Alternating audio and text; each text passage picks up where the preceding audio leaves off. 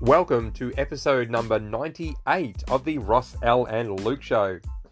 Today, Al interviews me about the Toastmasters organisation and the journey to the DTM, or Distinguished Toastmaster.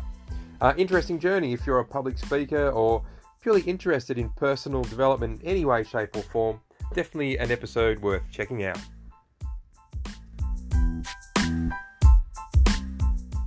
Aussie blokes, we're dads, we're entrepreneurs. Between us, we've made a heap of mistakes, learned a bit, and created plenty of wins, which taught us a few things about life, love, relationships, communication, leadership, and business. We're here to share our journey and learnings with you.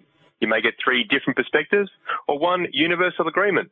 But whatever you take away, we hope it made a difference in your day. Gentlemen, how are you? Yeah, well, thanks, Ross. And I really heard some connection with that intro today. You know, I've never heard it before. Yeah. Yes. Or bit of pots and pans there, Ross. Well, I just have the pots and pans, they get recorded afterwards. the flash pans, yeah, they call it a Bon Jovi concert. Yeah. All right. No, that was good. Yeah, had some gusto, Al. I felt connected with it. Yeah, more than other times. There you go. Excellent. It's never the same, is it? What does that reflect for you, Ross? You had a very connected week, have you? Or? Oh, yeah. Interesting you should say that. Yes, I have. Tonight, I deliver a speech for Toastmasters, and it's one of the very last speeches I'm going to be delivering before I hopefully receive what's called a DTM, or Distinguished Toastmaster Award. I believe it's the highest award that can be achieved within Toastmasters. And there's a lot of speeches and work that's gone into it. And the speech I'm delivering tonight is for my HPL, or what's the word? For High Performance Leadership. HPL, High Performance Leadership. And it's a pretty big program. I started it probably close to 2 years ago now. It'd be about 2 years ago I started the High Performance Leadership project, and looking forward to the completion of that. There was a little bit of a gap in between, but nonetheless, I deliver that speech tonight, and that's had committees, it's had action teams, it's had all sorts of things. So it's a pretty big project, and the delivery of that just feels right as I speak to everybody within the team. Fantastic. Awesome. So was the gap pandemic related or other reasons? Other reasons. That was part of it. On the tail end of it, though, there were other reasons. Yeah.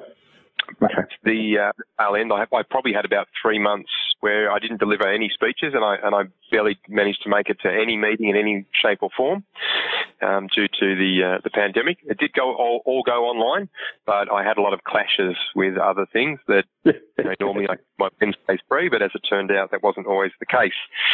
Sometimes it was people calling up that were being challenged emotionally and mentally with the lock-in situation.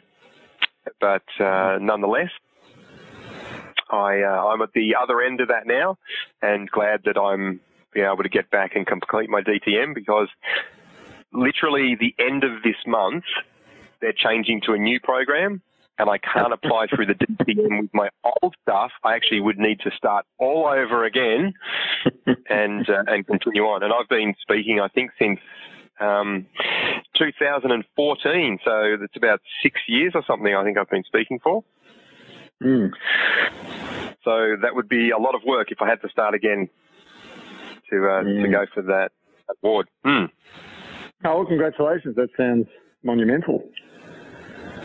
Yes, yeah. Yes, thank you. When I first started speaking, this was never really on my radar, but as the years went by and the speeches started to clock up, and I started to see that someone came to me and said, you're going for this. And I'm like, no, I haven't. And, this is the things that you've got to do. And I'm like, wow, okay, so I'm a good portion of the way there. It's probably something worth going for.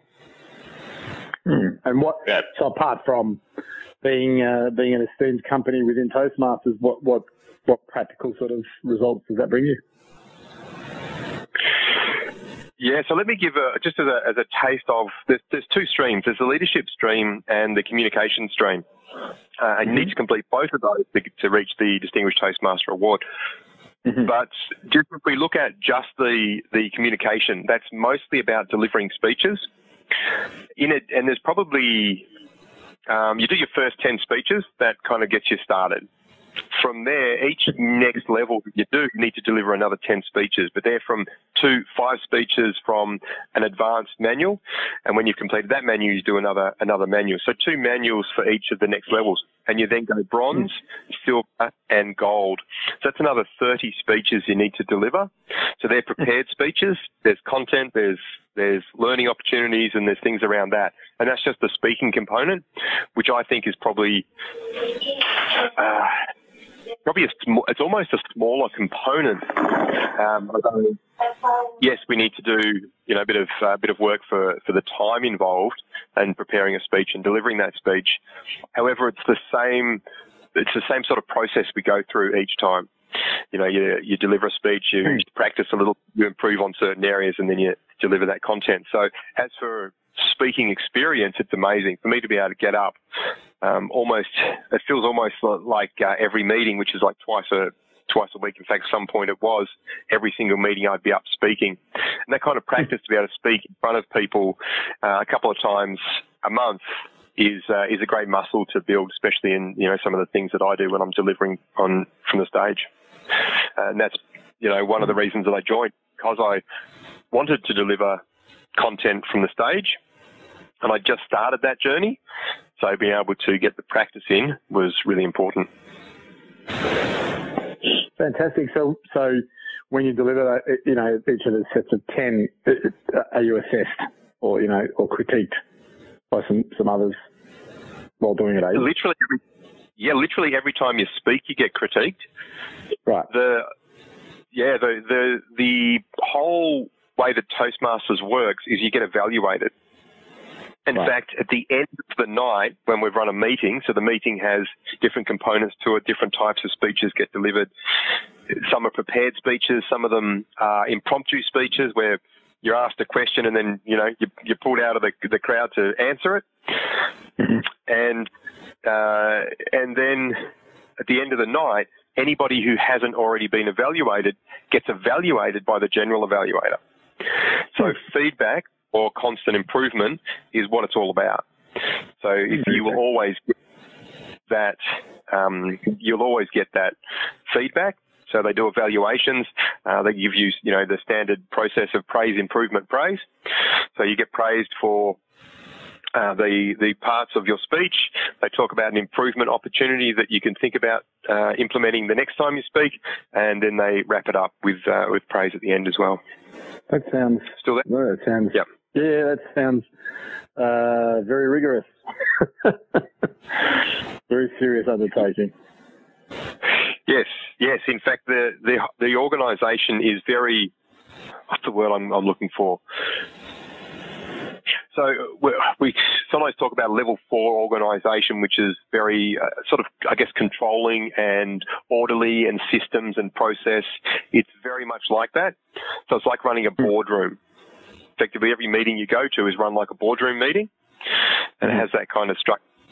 The experience of it, though, gets delivered by the members and the Toastmasters who were there on the evening, because although the structure is very formal, you can have members who are there to enjoy themselves and to have fun. So the experience doesn't necessarily feel stifled. It can actually feel like a lot of fun. Okay. Yeah, intriguing. And so, okay, great. So you're going to get in, achieve that level, and we sort of talked about what that means from a speaking point of view.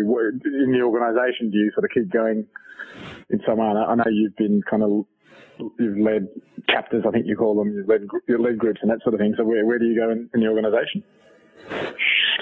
You can continue to go up. So it is a not-for-profit organisation. So there's a lot of opportunities.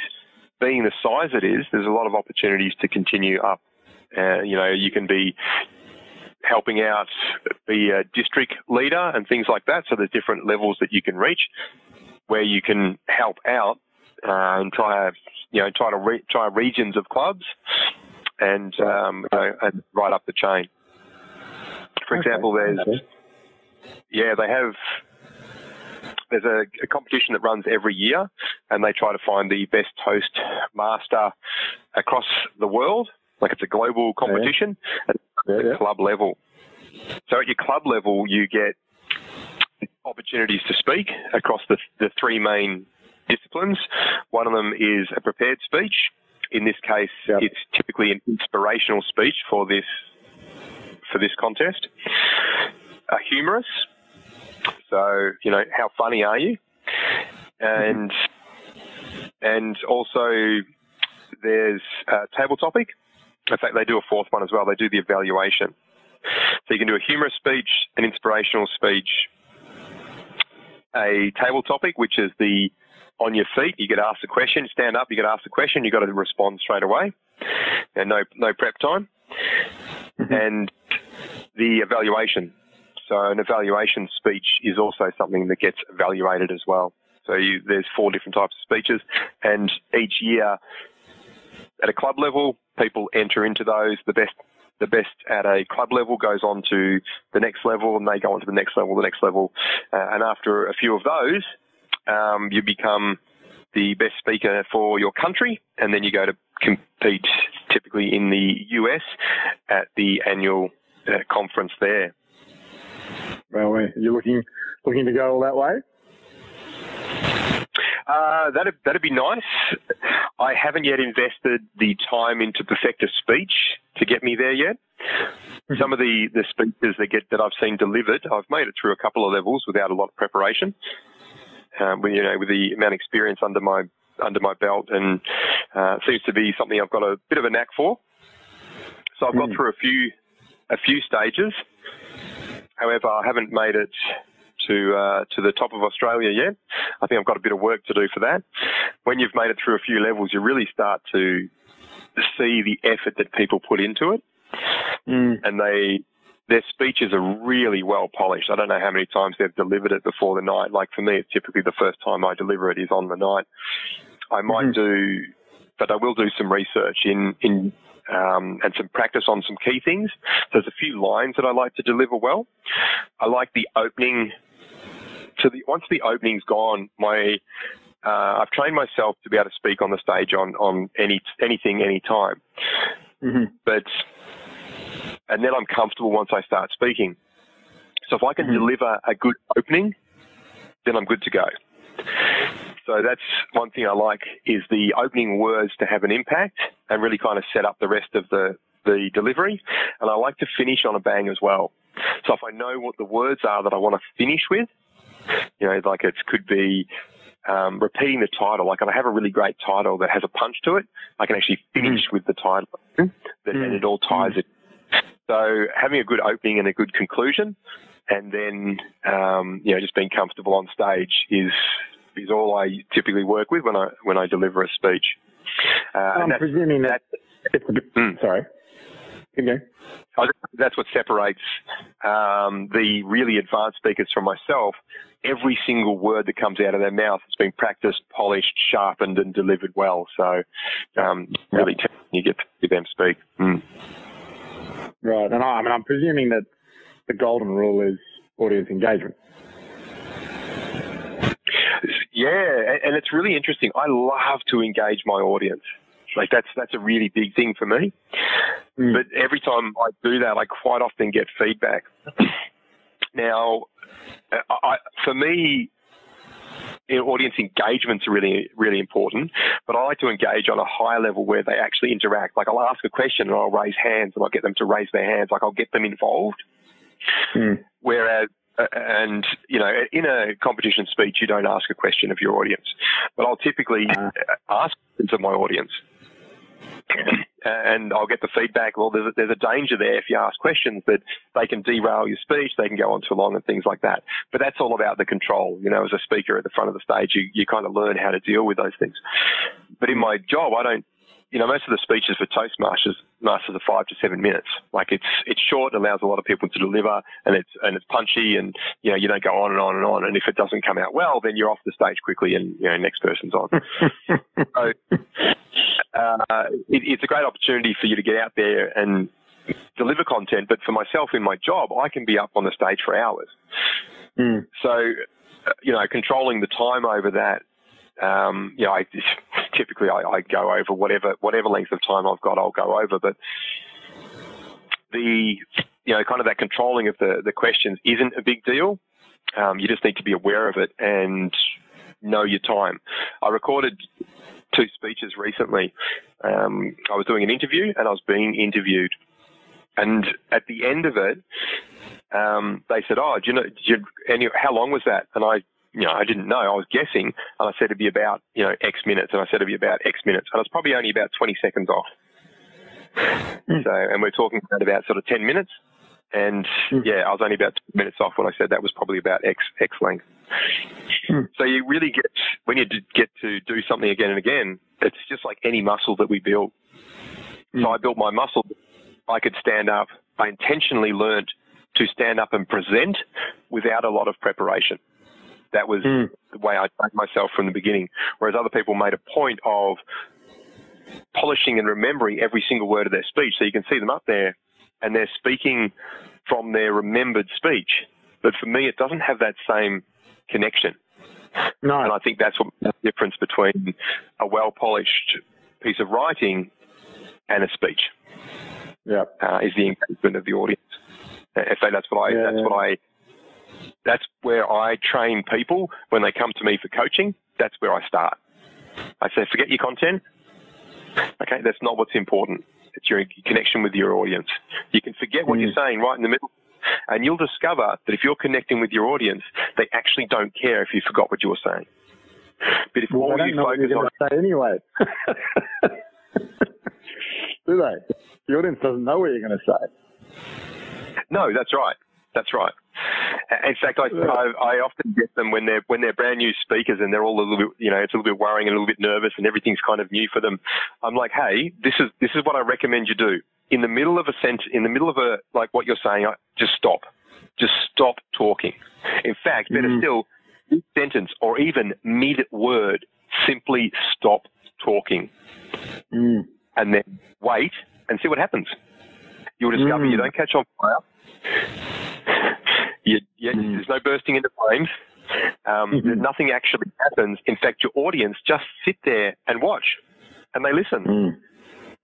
It's a long time before anyone will actually do anything other than that. The only thing that's really running through your audience's mind is, I'm glad I'm not the one up there doing that. So if you do make a complete mess of it, there's more sympathy in that room for you than anything else. So there's nothing. So there is nothing to worry about on the stage. In fact, and as I said, the best way to experience that is to literally just stop talking in the middle of your speech, just to test it. You may get the feedback at the end of it that, hey, look, you stop talking mid sentence. It might be worth preparing more. That might be the feedback they give you, but you know that you were up there for the intention of testing that out. So take your feedback as gracefully. And thank the person, whoever gives the feedback, whatever that feedback is, and decide for yourself whether that feedback is relevant to implement on or not. Yeah, I mean, the word criticism, not with no negative connotation, just the word means that someone is critiquing your work, and if you invite that, then that's it. See what there is for you. If you don't invite it, then it's irrelevant. Yeah. In fact, very hard. An advanced. Yeah. Yeah, I was going to say an advanced Toastmaster is actually likely to not give you the feedback about that and give you something more useful. They might drop it in the line and say, "Oh, look, you did stop in there midpoint. It might just be worth practicing your speech a bit more," but honestly, that's not really something that I'm too concerned about. What I'm more interested in is you developing this, whatever it is. So that's something you can do. So, yeah. Oh well, so congratulations, and we'll have to combine that celebration with the 100th episode celebration, eh? With the expensive French champagne that I thought you and Luke were buying. Did we get that clear in the end? No, I don't think that was your idea. I don't think that there was complete buy-in with that. Well, it was my idea, and I thought we'd agreed I would take care of it and you guys would pay for it. But anyway, 100th episode, we celebrate the milestone speech. Yes. So 100. It's certainly very close now. What is this one? Number 98, I think we're on now. So yes, excellent. So I think we're probably up for time as well. So this has been an episode all about Toastmasters and me. Well, I know you've been doing it, and we've touched on it so many times, but I've never really discovered much about it. So yeah, it's been interesting. Thank you. Hey, welcome. Thank you for the questions. It was great to, I guess, share the journey that I've been on through Toastmasters and what I've learned. Yeah, brilliant. And for those that are wondering, did we hear from Luke at all, or? But he. I'm wondering if we lost him. No, so he sent us a message. Ross, his dog is in an unfortunate way, so he's doing what Dad does and taking care of it. Yep. Sounds like it's been put down. So a big day for Luke and family, and so no doubt, the kids especially will need a little bit of sympathy and empathy, and yeah. Yeah, absolutely. Yeah, tough time, especially for a kid. We had a couple of pets, and I think it's a great learning opportunity. To have a pet and to lose the pet, I think it's an important learning.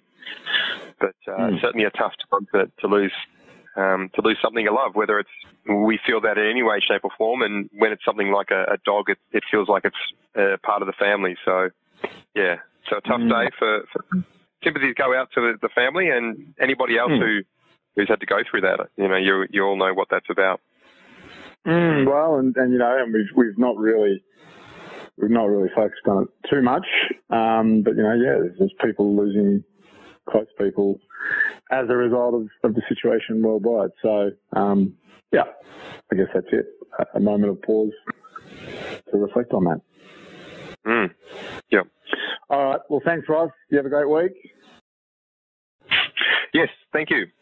So I was just pausing there for my moment to think about all the people at this, that are passing at this time. Yeah. Yes. All right. Yes. Good on you. Thank you, Al. And we look forward to catching you on the next one. Absolutely. Bye all.